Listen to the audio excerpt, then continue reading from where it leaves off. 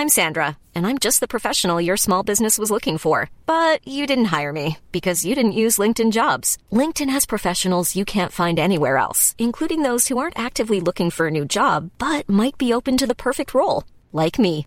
In a given month, over 70% of LinkedIn users don't visit other leading job sites. So if you're not looking on LinkedIn, you'll miss out on great candidates like Sandra. Start hiring professionals like a professional. Post your free job on linkedin.com/people today. Imagine the softest sheets you've ever felt. Now imagine them getting even softer over time. That's what you'll feel with Boll & Branch's organic cotton sheets. In a recent customer survey, 96% replied that Boll & Branch sheets get softer with every wash. Start getting your best night's sleep in these sheets that get softer and softer for years to come. Try their sheets with a 30-night guarantee. Plus, get 15% off your first order at bollandbranch.com. Code BUTTERY. Exclusions apply. See site for details. Vi är sponsrade av Länsförsäkringar. Det är vi. Jag har ju ett problem i livet, och det är ju att jag rent ekonomiskt är något av en fuck-up. Jag både tjänar för lite pengar och jag gör av med för mycket pengar. Och det finns ingen framförhållning, det finns inget sparande till mig själv, det finns ingen pensionsgrej som är så många som lyssnar skulle sätta kaffet i vrångstrupen när de förstår. Ja, de gör det nu. Ja, när de förstår hur illa ställt det faktiskt är. Däremot så har jag lovat mig själv att jag ska inte låta den här ekonomiska fuck-uppigheten, som jag kallar den, föras över på mina barn. This ends now, har jag sagt, och dragit ett streck i marken med kolkrita. Tatuerat in ett streck har jag gjort.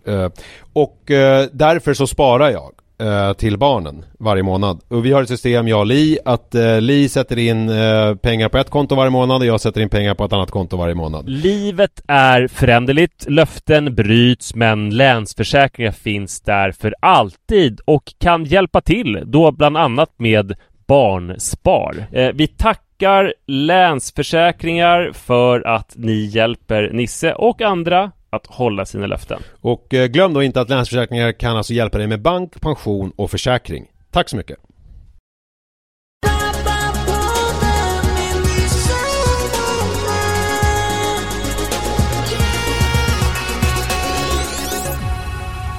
Hallå! Fan, mannen, det är ju avsnitt 400. Ja, jag insåg det precis också. Det är helt jävla otroligt. Vi firar 400 avsnitt. Och Marcus Schwarz frågade om man ska komma upp med en tårta. Såg du det? Jag har inte ens svarat. Ja, operasångaren Marcus Schwarz. Jaha. Som ju har följt oss så länge. Ja. Som är också gift med Malin Byström. En av världens kändaste sopraner som sommarpratade. De har barn i 5:an på Adolf Fredrik. Och de har lyssnat ner på det var på vår brunch. Han frågade så här: Gud, ni firar 400, ska jag komma förbi med tårta? Men det har vi inte tagit ställning till. Nej, jag har inte ens sett det. Nej, men grattis till oss. Och förlåt verkligen. Marcus. Och nästa, vi fyller Globen. Wow! Enda gången vi har firat var väl när vi gjorde 100 avsnittet. Kommer du ihåg det? Ja, det kommer jag ihåg, för då var vi hemma hashtaggen hos... som föregick det. Nej, det kommer jag inte ihåg, men jag kommer ihåg att vi hade en hashtag och att vi var hemma hos en kvinna ganska långt bort som lagade... Pappapodden hos dig hette hashtaggen. Jaha. Ja, vad kul. Det är 300 avsnitt sen. Alltså vad är det då? Det är alltså... Ja, det är många år sedan. Vi ser till 50, ja, det var några år sedan. Det var precis... Vi var hos henne precis innan vi skulle åka till Tenniskröket första gången. Jag minns att jag hade på mig en ny Boglioli-kavaj i fiskben, brun, och vi hade med oss någon slags sponsgottebricka till henne med lite chips och bubbel och sånt där, men framförallt var att hon trakterade oss och bjöd på en så här otrolig vegansk meny, och att det var så rolig, konstig grej att hon var vår enda publik, så att hon, alltså för henne var det så att hon kände sig kanske tvungen att skratta åt grejer om vi tittade på henne på ett uppfordrande sätt, eftersom hon var publik. Men så här, jag tror inte det var kul, men också att hon tyckte det var ganska konstigt. Men jag tycker att det var en genial grej. Vi borde göra något sånt där igen.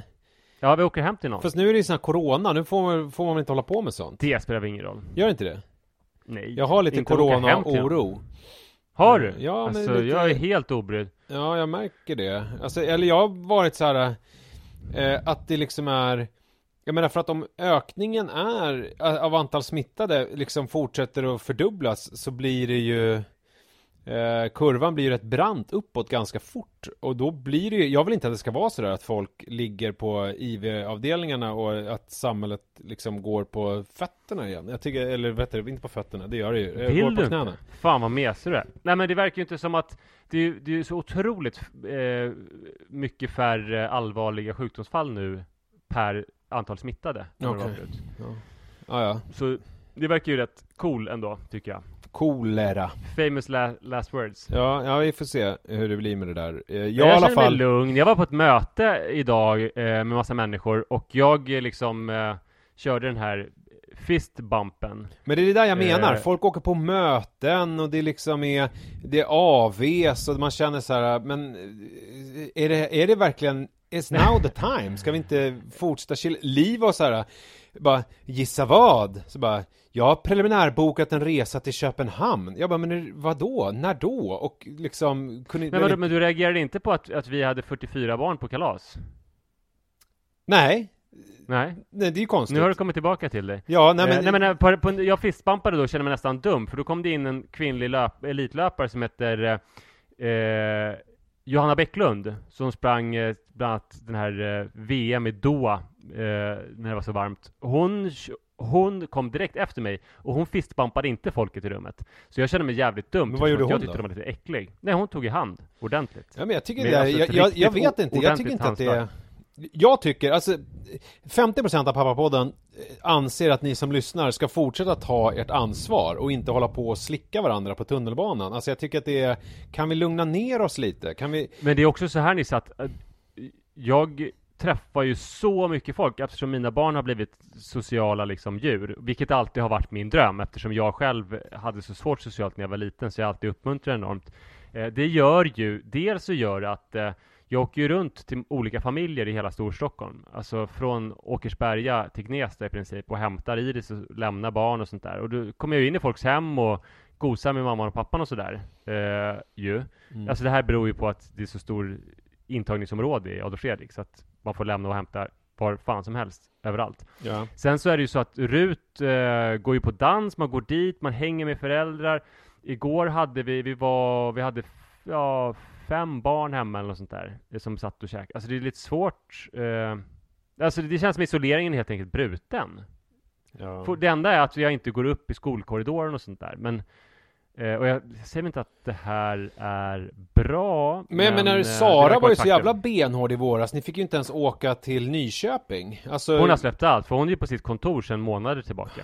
Ja, men det är det här, jag tycker inte om det. Jag tycker vi kan inte bara vara lite så här som vi har varit i lagom svenska och liksom isolera oss lite grann. Måste vi köra på en annan grej är att jag och Johannes ska åka till Hudik nu, där mamma och pappa fortfarande är isolerade. De bryter nu isoleringen. Vi ska bo i Mangårdsbyggnaden, tror jag det är tänkt, och vi ska äta en middag med dem. Vi pratade mamma och jag om, ska vi äta middag ikväll tillsammans, eller ska Johannes och jag äta på vägen? Då sa hon, det kanske är bäst att äta på vägen, för då får vi ner antalet middagar med 50%. Då blir det 1 istället för 2. Och det är ju en stor förbättring då. Ja. Så där är det liksom också brutet. Men det är väl någon slags pragmatism att det är tråkigt att vara ensam och de behöver en massa hjälp med att... Jag ska trava ved och sätta möbler under pressen och sånt där. Ja, jag vet inte. Jag ska... gå ut och springa och sen ska jag sätta mig svettig på tunnelbanan och lägga Men en annan sak som jag gör hela tiden, nu finns det ju för sig vissa speciella coronarestriktioner, vi är inte så många i bastu, men jag sitter ju ändå någon gång i veckan och bastar med folk. Men det är också roligt att du nu känner att det är så här, att det här är så, är det för att du inte... Men det är ju du också förresten. Du sitter ju ännu trängre i bastu med ännu fler folk. Men de har ju vidtagit sådana åtgärder att det är 4 åt gången max i bastun. Jo, men det är världens minsta bastun, så det går inte att freda sig där. Där är ju, du sitter ju i princip knät på dina swingerskompisar. Nej, men jag följer ändå någon typ av restriktioner. Men det här också att du går ut med det nu och skryter om det. Ska vi inte, vad händer med den här skammen? Ska man inte, om man gör någonting sånt här nu, ska man inte, har vi slutat skämmas eller? Ja, kanske. Ja. Alltså jag skäms inte alls. Jag skämdes när jag att jag hade fistbumpat när Johanna Bäcklund, som ändå har liksom skäl att hålla sig sjukdomsfri, när hon kommer in och ger en varm, härlig, stadig handskakning, då skäms jag över mig själv. Nej, jag tycker inte du ska skämmas. Jag tycker du tog ditt ansvar. Och att jag tycker att du ska fortsätta göra det. Och jag tycker inte vi ska normalisera liksom allting nu. För att jag vill inte att det ska vara som i våras. Jag tyckte det var skittråkigt att det var så. Och sen så... Du hade ju din bästa tid i livet. Nej, våras var det inte alls bra. Det blev ju bra i maj typ. Okej, maj, okej. Ja, efter medicinen. Nej, men du pratade mer om att så här, det var okej, medicinen gjorde det bättre, men du pratade ju i något avsnitt om att så här, fan vad nice ändå att liksom vi inte reser och inte jobbar. Ja, det kanske är därför. Jag kanske bara blir nu så här, hallå, börja inte leva nu. Ni ska fortsätta göra som jag alltid har gjort. Det kanske är mer så att det ligger hos mig. Men dessutom, du har ju själv jag var på möte i Solna. Du har väl sprungit på en massa möten i Solna. Varför ska du få springa på möten i Solna men inte jag egentligen? Nej, men det är inte de mötena, det är ju inspelningar. Det är inte min nya bokpodd. Nisses bokpodd. Vänta, ska du ha en bokpodd nu? Ja, jag har spelat in en första avsnitt. Men du var ju på möte i Solna innan. Ja. Eller hur? Ja, jag har varit på möten i Solna. Och det är där också produktionsbolaget sitter. Ja, men du sa ja, men precis. Inspelning, visst, du kanske man måste... Det här blir kul. Du sa just att man inte borde gå på möte, men du gick ju på möte för veckor sedan. Ja, men det var ju för att jag skulle spela in. Alltså i en studio med olika avstånd. Okej. Jag trodde ni hade ett uppstartsmöte innan det bestämdes. Ja, det hade vi. Jag var där, men jag försöker nu dölja det. Jag försöker ta mitt sociala ansvar. Jag tror det är så här egentligen att du vill ha initiativet. Ja.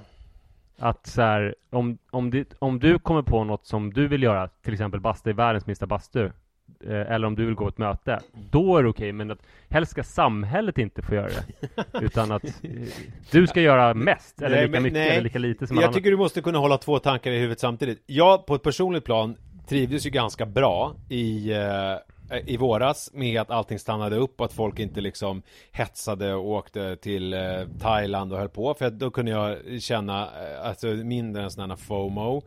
Det är sant. För någonting? Sån här fear of missing out.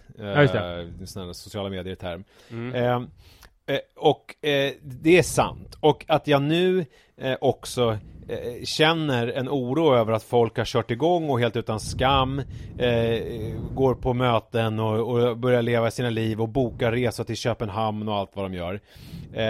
Det är också sant att jag blir orolig för det, för kanske att det ligger hos mig. Men det är därmed inte mindre sant att jag också tycker att vi borde ta det lite lugnt i samhället och inte hetsa iväg nu och stressa åt andra hållet och fortsätta vidta de åtgärder och lyssna på Folkhälsomyndigheten och de råd som förespråkas av Tegnell och company. Så jag tycker att båda två påståenden är nog lika sanna. Just det. Och det tycker jag är ja, så att då tycker jag att det är lite som så här, det här Jerzy Einhorn pratar om. Är det Jerzy Einhorn? Nej, det är det inte alls. Det är Stefan Einhorn, sonen. Han pratar om det här med att vara snäll ju. Att det är en självisk handling. Att gör man snälla saker så mår man bra. Då mår man bättre. Alltså det är så här forskning visat. Och då är det liksom... Om man gör som Tegnell säger så mår man bättre. Ja, men lite. Och sen så huruvida min utgångspunkt är så här, ja, att jag mår bra av att göra som Tegnell säger för att det passar min livsstil. Det är ju liksom det är ju sekundärt sammanhang på ett sätt. Om det nu är så att forskare och andra säger att Nisses way of life är just nu det bästa för landet.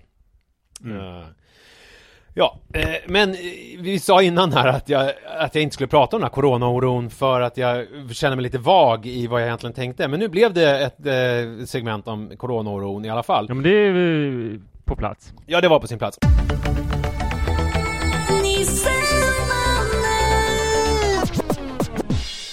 Men jag måste prata om en grej. För jag har ju lugnat ner mig något otroligt när det gäller såna offentliga utbrott. Du kommer ihåg att det senaste ordentliga jag hade som jag minns, det är möjligt att jag har missat några som jag berättade om, men det var förra sommaren när jag på Gotland skrek jävla fittfamilj. Ja, just det. När vi cyklade hem från stranden och jag fick ett utbrott. Och sen så trodde jag att vi var liksom ute på en landsväg, men sen så visade det sig att vi var precis jämte en berså och där bakom satt en familj och fikade som hade hört allting. Det var mitt senaste sånt. Som jag kommer ihåg. Och det här är ju bra brasklapp där, eller liksom ja, att det senaste som jag kommer ihåg, ja, för att ja, det är det mest minnesvärda, men det jag har säkert kommer liksom bli jävla lyssnarstorm, olika apotekare och sådär som har varit med om att du har skrikit och men det var ju faktiskt, det var jag innan det där, när jag blev förbannad. Ja, men det finns säkert någon annan medicin sen dess. Antagligen. Men hör av er. Nu visar det sig att den här grejen ligger inne i mig. Alltså ändå. Och jag ska nu berätta varför. För att jag lyssnade på senaste avsnittet av en podcast som heter Spring snyggt med Jesus och Manne, som görs av Manne Forsberg och John Kingstedt. Jag vet inte om du känner till den. Jag har hört talas om den. Och då var det ett disclaimer här nu, det här ska inte bli ett långt snack om löpning. Det kommer en kul poäng på det här. Lite som när Manne berättade om löpning fast det var för att han hade bajsat på sig.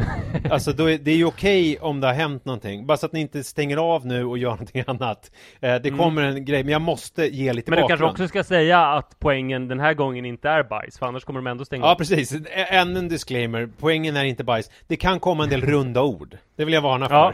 Men inget äckligt. Nej, inget äckligt. Det beror man på... kan äta frukostmacka och sådär och lyssna. Ja, om man inte är liksom... Annars har man något problem som man måste ta tag i. Ja, hur som helst. Och då intervjuade ni en... jag vet inte om han var psykolog eller vad han var. Men han hette i alla fall Christer Wiklund. Stig Wiklund hette han. Han är väldigt känd faktiskt. Han har en podd på Acast. Och han är mental coach åt Frida Karlsson, Johan Olsson och väldigt många andra kända idrottsutövare. Ja, och han pratade lite grann mer om hur man kan tänka när man löptränar, hur man kan jobba med det mentala. Och om ni vill veta mer om det så får ni lyssna på Spring snyggt. Men det jag tog åt mig av, det var att han pratade om de här positiva tankarna och att man ska ha lite som ett mantra. Och att Johan Olsson sa, du är stark, du kan det här. Alltså det här klassiska exemplet när han gjorde den här omöjliga 5 milen, när han drog ifrån där som man inte trodde kunde hända då med Northug och de där spurtstarka. Så gjorde Johan Olsson... Val di Fiemme. Ja, så gjorde han det omöjliga då att han drog ifrån och sen så låg han helt själv i stort sett 4,5 mil, eller jag kommer inte ihåg, det var ju länge i alla fall, som han bara stakade på. Och det är ju helt omöjligt egentligen, det ska inte kunna gå. Man måste vara 2 i en utbrytargrupp åtminstone som kan hjälpas åt och peppa varandra. Men han tänkte då positivt och du är stark och sådär. Och då gjorde jag... också en spännande sak som man sa, om det kommer, för det kommer ju alltid bryttankar och så ska man tänka så här, vad spännande att den här tanken kommer nu. Hur kan jag kämpa mot den också? Ja. Det är en spännande utmaning. Ja, och det här var, alltså det var en del av det han sa. Ibland så kan man ju få såna här uppenbarelser när man hör saker. Och ganska mycket av det han sa, det liksom bara passerade in genom ena örat ut genom andra. Men just det här slog an någonting hos mig. Alltså så här som vissa tips kan göra, att det är så här, men fan det där kände jag. Så att då var det så att igår när jag sprang ett jobbigare pass och det där passet får vi nog vara lite mer detaljerade kring, för det finns ju trots allt folk som brinner för din löpning. Du sprang 1000 gånger 7, 1000 meter snabbt, följt av 1000 meter lite snabbare än du skulle välja om du fick välja. Ja. Alternera så 14 kilometer, varannan kilometer snabbt och varannan lite halvsnabbt. Ja, precis så. Och det är ganska jobbigt. Ja, det är ganska jobbigt. Och sen, då var det den sista snabba kilometern. Då tänkte jag, men nu ska jag trycka på, för nu vet man ju, nu behöver jag ju inte kämpa så mycket mer. Nu kan jag bara fortsätta. Så då tänkte jag, skulle jag testa. Och då dök han upp, Stig Wiklund. Så då sprang jag på en cykelbana. Och sen så bara började jag lite så här, du är stark, du klarar, du är stark. Alltså jag sa till mig själv lite grann så här, mumlade lite. Men sen stegrades det så här, du är stark. Och sen så märkte jag, shit, jag har någonting i mig här nu. Och då började jag så här, jävla fitta! Åh! Kuken! Jag ska knulla den jävla fittmilen! Åh, jävla kuktusig! Alltså skrek du så? Eller, ja, eller jag skrek så. Det är lika illa som att bajsa på sig nästan, skulle jag säga. Och jag känner, har aldrig Tänk att känt se en sån här konstig skäggig man som man har sett i Nyhetsmorgon som bara, jag ska knulla den här jävla fittmilen! Kuken! Fittan!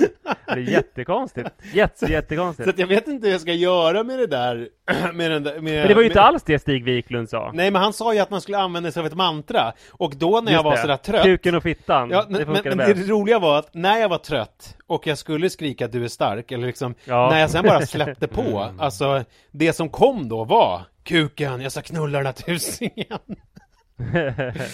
Ja, fy fan. Ja, så att, jag har ju sett det där förut, alltså att när man blir trött, alltså det är lite som när man är full. Ja, exakt. Så visar sig, man kan vara en nice drunk, eller så vissa kan ju vara liksom schyssta på förfesten, men sen så börjar de liksom tafsa på folk och visa kuken och sådär. Du, när du blir trött, vi sprang en gång 5000 på Farsta IP. Då var det var några fotbollskillar som var lite i vägen, inte så här extremt i vägen, men lite små i vägen, att de närmar sig bana 1 sådär. I början så tog inte du någon notis särskilt om liksom folk på banan, men på något av de sista varven så bara liksom så här, så var det som att svart materia välde ur dig, och du bara liksom så här, alltså verkligen skrek på dem att akta stick från banan! Alltså att du liksom skrek verkligen, alltså att om man öppnar den kranen så är det jävligt svårt att och alltså det är som att vara jävligt kissnödig och sen försöka kissa 3 droppar, men det blir inte 3 droppar. Nej, det blir mycket. Men vet du vad jag gjorde när jag sprang den här 10 000? Nu blir det ju lite löparsnack i alla fall. Men vet du vad jag gjorde när jag sprang den här 10 000? I slutet? För då var det också en skolklass som just det, när du sprang ensam på banan också, ja. Då sprang jag, och så var de på min bana och sa, jag ska käka upp er! Flytta på er! Jag käka upp er! Du kommer ju snart få spö om du är ute och skriker såna här grejer, alltså. Det är då helt springer jag iväg. Då springer jag ifrån dem. Men det här kanske gör då att du kan vara snäll när du inte springer, och också att du kan, för man kan ju vara liksom så här, det brukar man ju prata om i liksom nykterheten, att de vitnande knogarnas nykterhet i början, att man är nykter, men man liksom har vitnande knogar, man bara knyter händerna stenhårt hela tiden och bara har ett väldigt påklistrat falskt leende, och hela kroppen skriker efter alkohol. På samma sätt kanske det för dig att vara liksom en snäll och trevlig familjeman och samhällsmedborgare kräver en sjuhelvetes ansträngning, och det är mycket mörka tankar. Men om du ibland öppnar den här kranen och springer på någon vid Skogskyrkogården, fitta och kuk, och du ska knulla milen och att du ska ta upp folk och så här, då kanske liksom dina tankar blir harmoniska i övrigt, så att du kan liksom slappna av. Ja, men uppenbarligen. Det kanske är jättebra. Men det är ju en sak som jag har lärt mig då, om jag ska göra ett sånt pass igen och ska använda mig och öppna den här kranen, för det var jävligt härligt, alltså jag var inte trött överhuvudtaget, alltså det var bara, för det var verkligen det här jag tänkte, nu blir det så här, nu känns det så här liksom, och alltså jag flög fram verkligen, det var jävligt häftigt. Men om jag gör ett sånt pass, då ska jag inte springa på en kyrkogård. Nej, för det sa du inte, du sprang på Skogskyrkogården. Ja, men då, just när jag skrek de här grejerna, då var jag faktiskt, då hade jag lämnat kyrkogården. Ja, vilken tur. Men det var ju lite, men jag tänker att såna här pass ska man väl göra egentligen i skogen, alltså själv bara. Vilket i och för sig nästan ännu med det där. Läskigare, för ifall man möter någon i skogen verkligen ensam. Jag tror att det bästa är kanske springa på så här riktigt hårt trafikerad motortrafikled, alltså bredvid, du vet, nu blir det en Nynäsvägen. Nej, inte, där kan man, nej, men där är det så här judisled. Men jag cyklade från VH bil in till stan, och då cyklar man ju liksom lite grann i dina hoods bredvid E4. VH bil ligger där borta på Smista Lev, bort från Segeltorp. Och så cyklar man in mot stan, och cyklar man ju längs med E4 där. Där kanske man kan också så jävla bullerskyddat, alltså, ja, det är bullerskyddat där också. Vi ska hitta något. Ja. Vi ska hitta något, men jag brukade ju pröva förut när jag skulle lyfta tungt och säga så här: kom igen nu, gubbjävel. Ja, precis. Och nu känns ju det konstigt, för att jag var ju bara 33 år liksom. Det var inte så jävla gammalt. Men nu kan du säga det. Gubbjävel, ja, nu börjar det bli mer sant. Men sen så prövade jag också, och sen så lyssnade jag ibland på hård musik och skrek: kom igen då! Kom igen nu då, gubbjävel! Men sen så prövade jag en annan grej, som att jag lyssnade på jättelugna kinesiska ballader. För att kineserna är så bra på tyngdlyftning. Och sen så tänkte jag att jag skulle istället ha en överlägsen attityd. Att jag är så jävla säker på det här lyftet. Jag är så jävla skicklig. Så att jag behöver inte ens tända till. Utan jag kan vara helt lugn och lyssna på kinesisk lugn musik. Vilken funkade bäst då? Alltså ungefär lika skulle jag säga. Okay. Men jag kände mig lite coolare när jag lyssnade på kinesiska ballader. Och var liksom nästan såg ner på stången. Men det kan ju bli kul om du och jag går ut och springer tillsammans. Det blir som en sån här, det blir som någon sån här dagcenter som är ute och går. En som liksom har bajsat ner sig, en som går och Tourettes skriker verkligen. Könsord. Det blir kanon. Då blir småbarnsmamman och känner de sig som hemma. Mer än liksom, de kan byta blöja och säga tyst, inte sådana ord och sådär. Du, vi kanske ska nämna det nu när du pratar om sport och sådär. Du har ju faktiskt startat en sportpodd. Ja, jag har gjort det. Grand Slam-podden. Och jag vet inte, alltså jo, men den här kommer upp så är det ju, den är väldigt kort och intensiv. Det är ju podd. ungefär det smalaste jag någonsin, alltså det är väldigt bra och sådär, ni är kunniga och så, men det är ju det smalaste jag har varit med om i hela mitt liv. Alltså det är ju smalare än den här bricktidningen som Killinggänget gjorde. Fast allt alltså är väl ni smalt. Ni pratar om något grekiskt namn och sen så bara pratar ni om det. Men allt blir väl smalt om man Sirpis. inte känner till det. Sirpis kanske. Ja, kanske. Jag menar, det är väl som om du när du pratar jätteinitierat om en löpare, så blir väl det för en person som aldrig överhuvudtaget har hållit på med det, så blir det väl per se ett väldigt smalt ämne. Så är det, men man känner att man vill veta allt om Sirpis och släppa sig in i värmen och så. Tsitsipas heter han. Tsitsipas, okej. Ja, men jag kan rekommendera Grand Slam-podden. Mm.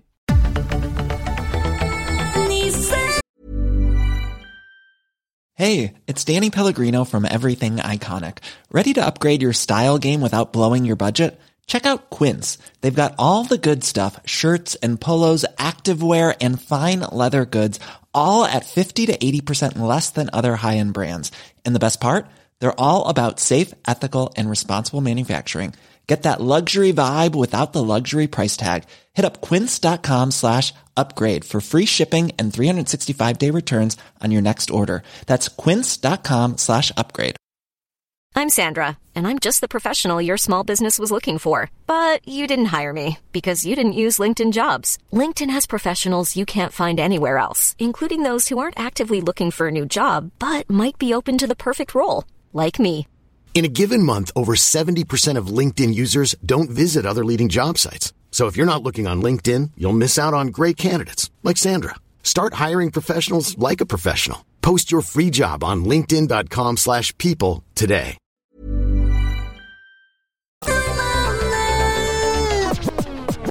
Hörru, jag vet att du har blivit pappa till en liten 3-årig kille. Det är lite otippat. Ja. Nej, men det är så alltså man vet ju inte hur många unga man har på stan, är ett bevingat ord från Kenta i De kallar oss Mods när han var 17 år. Ja, just det.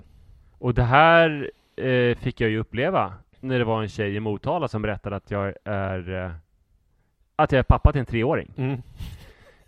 Och det är ju så otroligt kul. Alltså jag gillar ju verkligen den här spädbarnsåldern, men det är så kul att bli pappa på det här sättet. Att träffa någon som liksom redan är en person och som man inte har någon koll på. Man har inte liksom gått under graviditeten och funderat och läst och försökt få tiden att gå eller gått på BVC, utan bara liksom så här är han. Och ändå 3 år. Det är ju en väldigt gullig ålder att komma in i någons liv. Ja, verkligen. Skitgullig och han ser exakt ut som jag i profil. Har slutat med blöja och liksom så här rätt så självgående. Så att nu hade vi pappa och barntid. Han heter Emanuel faktiskt, och för att hon visste ju från början att det var jag. Ja. Hon har bara väntat på, hon har inte velat. Det tog slut med hennes kille precis. Det var därför hon kunde gå ut med det nu. Ja. Men vi gick till fjärdehuset och han var ju livrädd för mig såklart. Ja. Så att han grät mest. Men det var ändå liksom ganska kul. Så nu ska vi, om allt vill sig väl, så ska vi träffas också och gå på badhus på novemberlovet. Det här blir jättekul. Ja, så det kan vara roligt för podden. Ja. Eller hur? Tror du att någon gick på det här? Nu. Det skulle vara roligt om någon gjorde det, blev lite upprörd över min laissez-faire-attityd. Jag tror att några gick på det. Det tror jag. Men det här var inte sant nämligen. Utan det är så här att jag har varit stand-by-person för att min lilla syster Minna, som bor bara 150 meter bort här, hon har väntat sitt andra barn. Alltså, och som är då mitt 10:e syskonbarn. Och den 30 september, i onsdags på Saras födelsedag, så hörde Minna av sig och sa att nu är det dags. Nu, du får hämta Werner, som hennes 3-åriga son heter, från förskolan. Hon hade fått verkar eller vattenavgång eller någonting? Ja, verkar. Och hon var lite osäker, för hon har haft ett tecken hela tiden och sa att det värsta som kan hända är liksom att vi kommer hämta honom sen. Ja.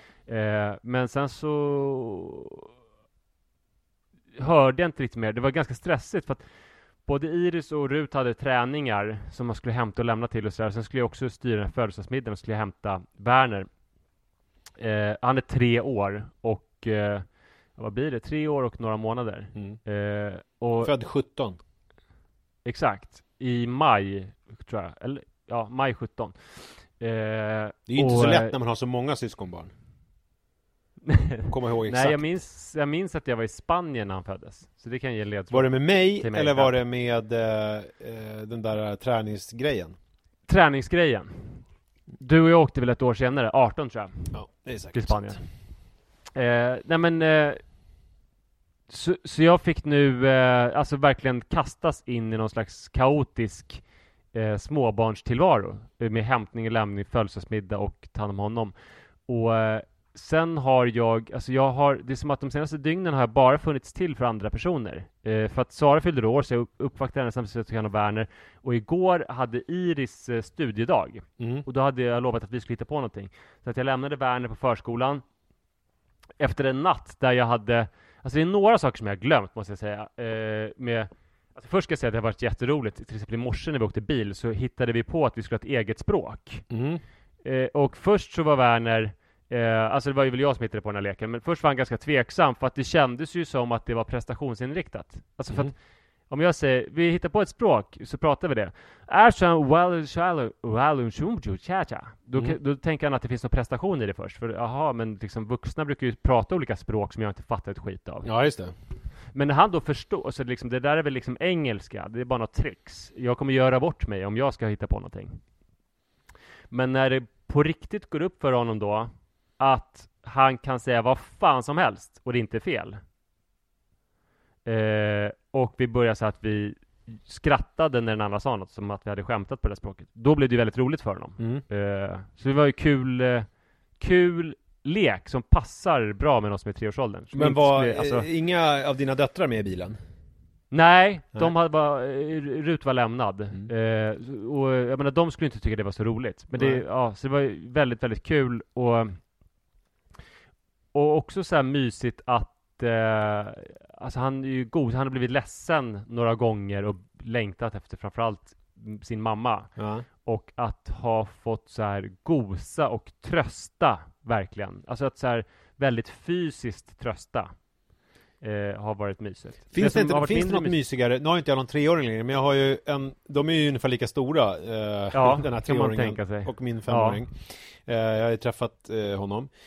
Men så här som i morse, du vet, jag satt och höll på och fixade lite med frukost, och vi har haft den här veckan har varit lite upp och ner eftersom Manne har varit förkyld, så han har varit hemma den här veckan, och tydligen så vårat schema i den här familjen följer Mannes. Så om han måste gå upp tidigt och gå till skolan, då gör resten av familjen det. Men om han inte behöver det, då är det ingen annan som gör det heller.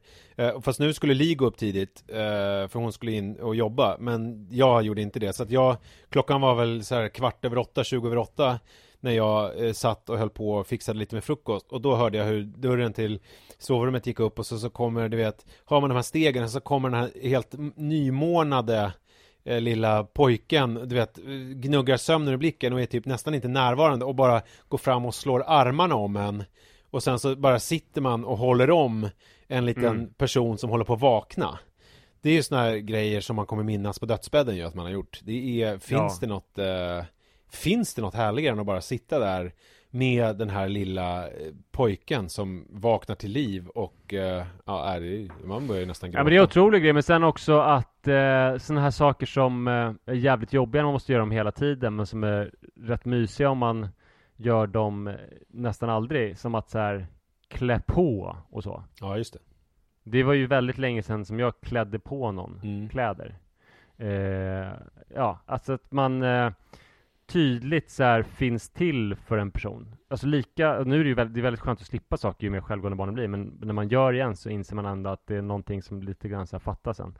Sen andra saker som man har glömt, det är ju att i förrgår då, han sov här 2 nätter ska jag säga. Ja. Blev det. För de stannade rätt länge på BB. Förlossningen är jättefort och bra och sådär, men de fick stanna länge av olika skäl. Så han har sovit här 2 nätter. Men allt har gått bra eller? Alltså allt har gått jättebra. Ja. Väldigt bra. Otroligt bra. Det gick fort som fan. Och barnet mår bra? Barnet mår inte så bra, men de mår bra. Jag ska bara. Alla mår jättebra. Vad är det för barn då? Det är en tjej. Oklart namn än så länge. Kanske Turid. Turid, gamla folksångerskan. Ja, precis. Men första kvällen då så hade de inte packat ner någon tandborste. Kom på, just det, jag gjorde något så här samarbete någon gång i tiden så att jag har en låda full av olika tandborstar, barntandborstar och olika tandkrämer som är oöppnade. Kul för honom, tänkte jag, att få välja en tandborste. Det verkar ju spontant ganska roligt, eller hur? Ja, det brukar vara kul här hemma. Ja, men det var ju inte för att han bröt ju fullkomligt ihop för att det fanns inte mörkblå. Jaha. Hur fan kan liksom det finnas så här många och inte mörkblå? Det här är ju, han är ju precis samma ålder som Iris berömda hummerutbrott, att hon vill ha hummer. Ja, just det. Och det här hummerutbrottet fick hon ju på sin födelsedag, och det spårade så mycket för att hon fick välja en massa saker hela dagen. Och för henne blev det ju obegripligt, men om jag får välja så där mycket, varför fan kan jag inte få välja liksom exakt vad jag vill och allting hela tiden? Och så var det för honom, att det är inte kul att välja om det inte finns exakt det jag vill ha. Nej, just det. Och det är en sån här lärdom att man ska inte erbjuda så jävla mycket valmöjligheter, utan man ska bara säga, varsågod, här är en gul tandborste, eller här är en tandborste. Alltså det är en fälla som man lätt går i, och det tror jag är den fälla som jag gick i hela tiden som småbarnsförälder också. Vill du ha den eller vill du ha den? Fast det är så mycket bättre att nästan alltid och bara, här får du. Ja, för jag kommer med ett opåkallat tips när det gäller tandborstning av små barn, ifall det är någon som lyssnar som är intresserad av det. Ja, alltså så länge det inte är ett opåkallat tips till mig, för jag nailade verkligen tandborstning. Ja, men till andra får du tipsa. Ja, men du är redan fullärd. Nej, men för det här har funkat nu förvånansvärt länge med Jojo. Att han får överraska mig. Jag säger att han ska räkna till 30, alltså i huvudet. Långsamt liksom. För att, jag vet inte, jag tycker att det känns lagom. Längre orkar jag inte borsta. Nej. Och sen så vill jag att han ska överraska mig när han räknade 30. Så att jag vet att då ska jag sluta borsta. Och det här har liksom, det funkar varje gång. Alltså att han kan vara så här, nej jag vill inte gå och lägga mig, jag vill inte, så tar jag någonting typ som jag har framför mig så här, det kan vara en dammvippa eller det kan vara en liten kastanj eller någon Paw Patrol-gubbe eller vad som helst, och så bara överraska mig med den här när du räknar till 30, och då är det som att han snaps out of it och bara börjar räkna och håller upp munnen jättefint, och sen så gör han något överraskande, vilket ofta innebär att han typ rör handen upp och ner som man håller i den här grejen med. Så det kan man testa det här om man har problem med tandborstningen. Så, åter till småbarnspappan. Hur länge har det funkat? Ja, men i ett halvår skulle jag säga. Ja, och det är ju otroligt. Det är ju jättelänge, eller hur? Ja, verkligen. Ja, men sen så nästa dag så lämnade jag på förskolan. Ja, just det. Första natten då också så tänkte vi väl inte på att jag hade glömt 3-åringar, eller jag vet inte om det är han eller om det är 3-åringar, att han rumsterade om så jävla mycket i sängen. Att han låg på 1000 olika ställen. Alltså så här, nere i det hörnet, sen nere i det hörnet, sen på tvärs över sängen. Och sen så ramlade han ner. Alltså när han sov? Ja, precis. Ramlade ner från vår extremt höga så här, kontinentalsäng. Och sen så resten av natten så bara låg han och sparkade mig i huvudet. Inte avsiktligt, tror jag. Och igår hade jag, och Iris hade studiedag, det var Iris och jag som åkte till Fjärilshuset. Det var jävligt kul att hon ville välja det, för att det är någonting som Rut också hatar, så Rut blir inte avundsjuk sen på att vi hade varit på Fjärilshuset. Ja, okay. Och Iris älskar det. Och vi åt sushi och sånt där. Men jag var så jävla trött på ett sätt som jag inte har varit. Alltså jag känner igen den här tröttheten från någonting. Vad fan känner... Ja, det är från att bli sparkad i huvudet hela natten. Det är den tröttheten som jag liksom... mitt liv var sparkas i huvudet, fast då var det också så här, gå upp och trösta barn som har kliat sönder sin eksem-tröttheten. De tröttheterna. Men sen så fick jag hämta honom en natt till. Och då började jag känna att nu började jag bli en helt fullfjädrad förälder. Liksom. Alltså 3-åringsförälder. Jag började liksom lära mig, här har du tandborsten och såna här grejer. Lite olika knep. Och så jag gjorde också under sidorna på madrassen. Alltså jag sov ensam med Werner båda nätterna, ska jag säga, för att det var ingen annan som ville sova med honom. Jag la kuddar under madrassen så att det blev som murar så han inte kunde ta sig ut. Ja, just det, det låg en hängmatta. Ja. Och han låg helt blickstill. Den här natten, han var väl så trött efter natten innan så att han sparkade ingenting och låg helt stilla. Däremot så hade jag för få blöjor. Han har blöja på natten. Så att det var också väldigt bekant när jag vaknade upp. Det var som att jag kände igen det här så himla väl i hela mitt muskelminne. Det här med att vakna i någonting blött och kladdigt. Ja, just det. Men ändå så pass diffust blött så att man ligger och funderar länge på om man är svettig eller om det är något annat. Och sen så börjar man känna och sen så liksom blir blötare och blötare ju närmare källan man kommer. Men det har torkat upp så pass mycket så man inser att den här personen bredvid mig måste ju ha legat i kiss i alla fall liksom 5 timmar, eftersom det har hunnit torka upp så här pass mycket och sprida ut så mycket. Och det har jag också gjort. Och just det, jag luktar ganska mycket kiss här. Ja, du vet. Nej, fy fan. Ja, det där saknar man inte. Nej, jävla speciellt att man kan kunna glömma det så här totalt. Ja, men det är väl det som är förträngningsmekanismen. Alltså, den är väl stark liksom. Och sen så körde vi det här. Ja, sen så körde vi det här då låtsasspråket. Och sen så har jag lämnat honom. Och sen så nu kommer han hämtas av sin pappa. Så att nu är det slut den här tiden. Som behövdes, tror jag. Men kan du nu känna att du också kan njuta mer av den tillvaro du har för handen nu när du har fått uppleva det här jobbiga nätter och kiss i sängen? Kan du liksom stanna upp lite grann och dofta på kaffet? Ja, så är det ju. Och jag tror vi pratade om ett gammalt avsnitt att jag ska vara mer med Werner. Alltså det här med min barnlängtan behöver ju inte tillfredsställas med egna barn, utan kan göra det med andras barn. Jag märker också en annan sak, att förut så har det varit så att Sara inte vill ha fler barn fast jag vill ha det, och Iris har varit väldigt sugen. Just det.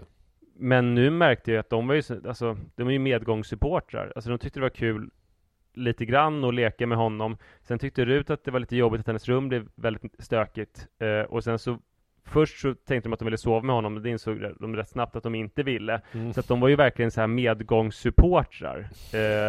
Det här med, alltså, när han hänger hos oss en stund tycker de är det härligaste som finns, men det här med att liksom väcka på morgonen och sova tillsammans och bli sparkad i huvudet, så det var ju inte de alls rustade för, så de fick väl också, ja i och för sig Rut vill ju inte, men ja, nej, så att vi hela familjen känner nog att vi inte ska ha fler barn, utom jag som jag skulle väl fortfarande kunna tänka mig kanske. Ja, det tror jag att du skulle tänka dig. Men jävla mysig grej. Alltså ja, men både tänker jag det mysiga i att få mysa, men också det mysiga i att få återgå till den tillvaro som man lever i och som där man slipper kisset. Och det är ju lite som att du är en far- och morförälder åt Werner, att du kan bara njuta av det i små portioner, i lagom doser, men sen kan du lämna bort det och så kan du liksom fortsätta med din tillvaro som är mer köra till Åkersberga och Nyköping och Falun och Gävle och Kiruna, för att olika barn behöver hämtas och lämnas. Ja, just så.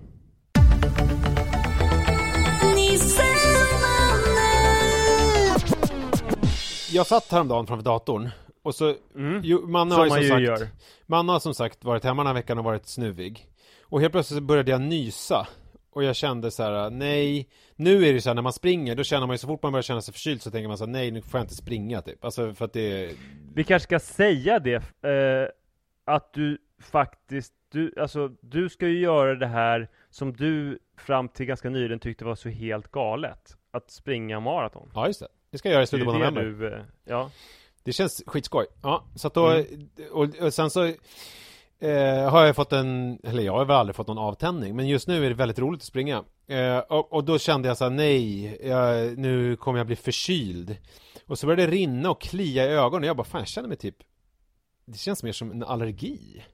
Alltså någon liksom så här pollenallergi eller någonting. Vad är fan det som händer? Så nös jag. Men jag tänkte inte mer på det. Jag fortsatte sitta och mejla och greja. Snöt mig. Och sen så efter, jag vet inte hur länge sitter man och jobbar koncentrerat. 40 minuter kanske, så att jag höll på med någonting. Sen så var jag tvungen att röra lite på mig och gå och kissa. Och så när jag hade kissat då, så skulle jag tvätta händerna. Och då kastade jag, du vet som man gör ibland när man står i ett badrum och tvättar händerna efter att man har utrett sina behov, så kan man kasta ett öga i spegeln. Känner du till det? Att man kastar ett öga i spegeln, och bara för att liksom kolla lite grann att allt sitter som det ligger. Då såg jag att jag hade kommer du ihåg vad heter den artisten? Han som hade ett streck på kinden. Nej, faktiskt inte. Ja, men en R&B-artist i alla fall, som var stor för 15-20 år sedan.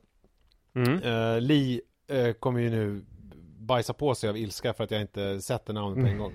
Skitsamma. Ni som minns. Jag hade i alla fall ett brunt streck på kinden. Och det visar sig att jag på något sätt, när jag har plockat undan frukosten, har kommit åt, jag har kallat ner mig med Nutella från Nutella-burken.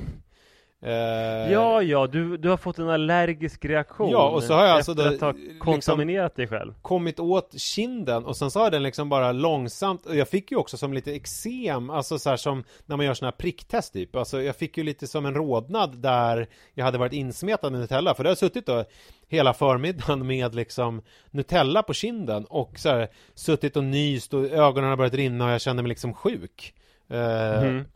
Och det här har jag tänkt på för att det är någon i det här hushållet som har fört in Nutella. Det börjar med L och slutar med I. Jag hade ju aldrig gjort det. Men det har ju förts in, det var väl ganska länge sedan, men nu är det liksom speciellt en sån här vecka när man är hemma och är förkyld, när det är lite mer som det är när man är förkyld, att man får äta lite grann vad som helst.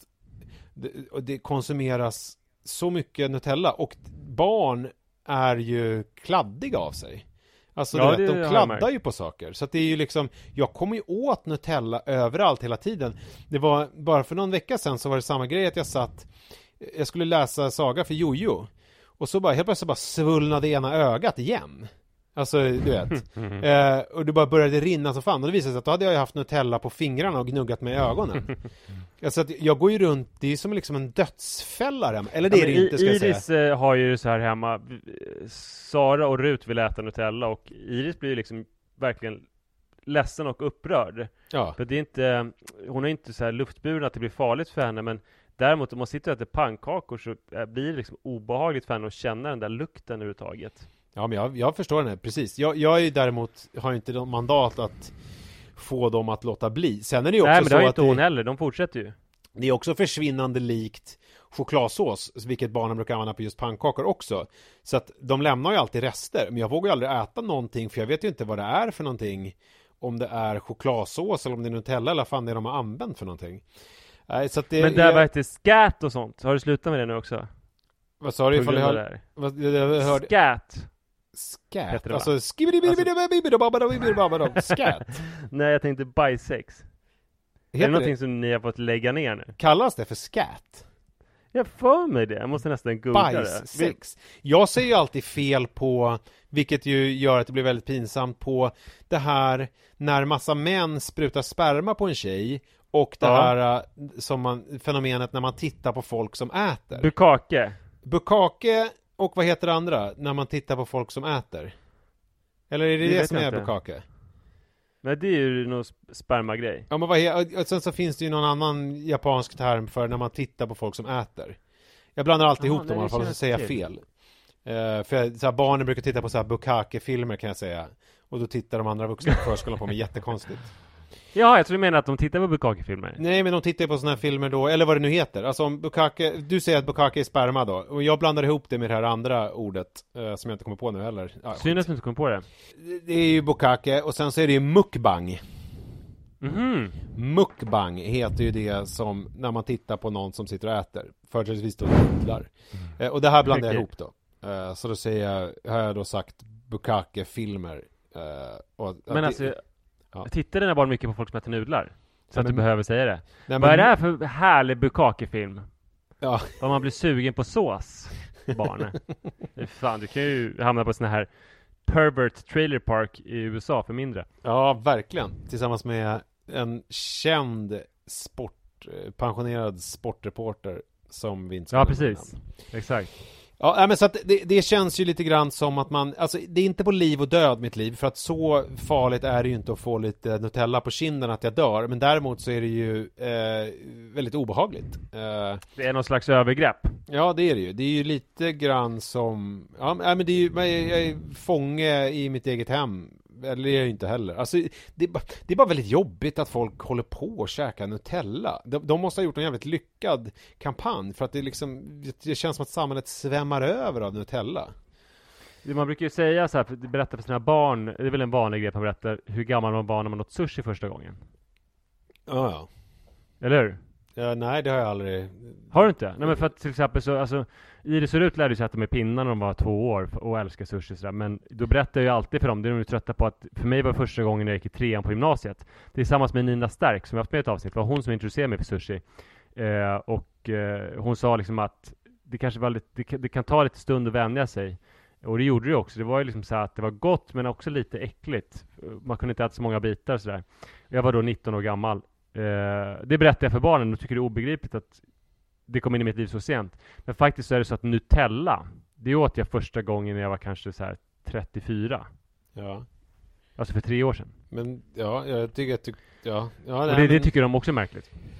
Ja, men det kommer ju komma saker, det kan du förklara för dem, att det kommer komma saker i deras liv som inte har funnits förut, och sen kommer det bli vanligt. Så är det. Exakt så är det.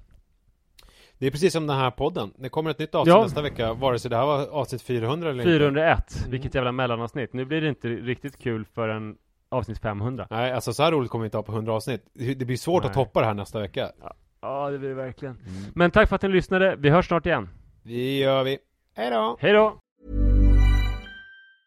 Hi, I'm Daniel, founder of Pretty Litter. Did you know cats tend to hide symptoms of sickness and pain? I learned this the hard way after losing my cat, Gingy. So I created Pretty Litter, a health monitoring litter that helps detect early signs of illness by changing colors, saving you money and potentially your cat's life. Pretty Litter is veterinarian developed, and it's the easiest way to keep tabs on your fur baby's health right at home. Go to prettylitter.com and use code ACAST for 20% off your first order and a free cat toy. Terms and conditions apply. See site for details. Planning for your next trip? Elevate your travel style with Quince. Quince has all the jet-setting essentials you'll want for your next getaway, like European linen, premium luggage options, buttery soft Italian leather bags, and so much more. And is all priced at 50 to 80% less than similar brands. Plus, Quince only works with factories that use safe and ethical manufacturing practices. Pack your bags with high-quality essentials you'll be wearing for vacations to come with Quince. Go to quince.com/pack for free shipping and 365-day returns.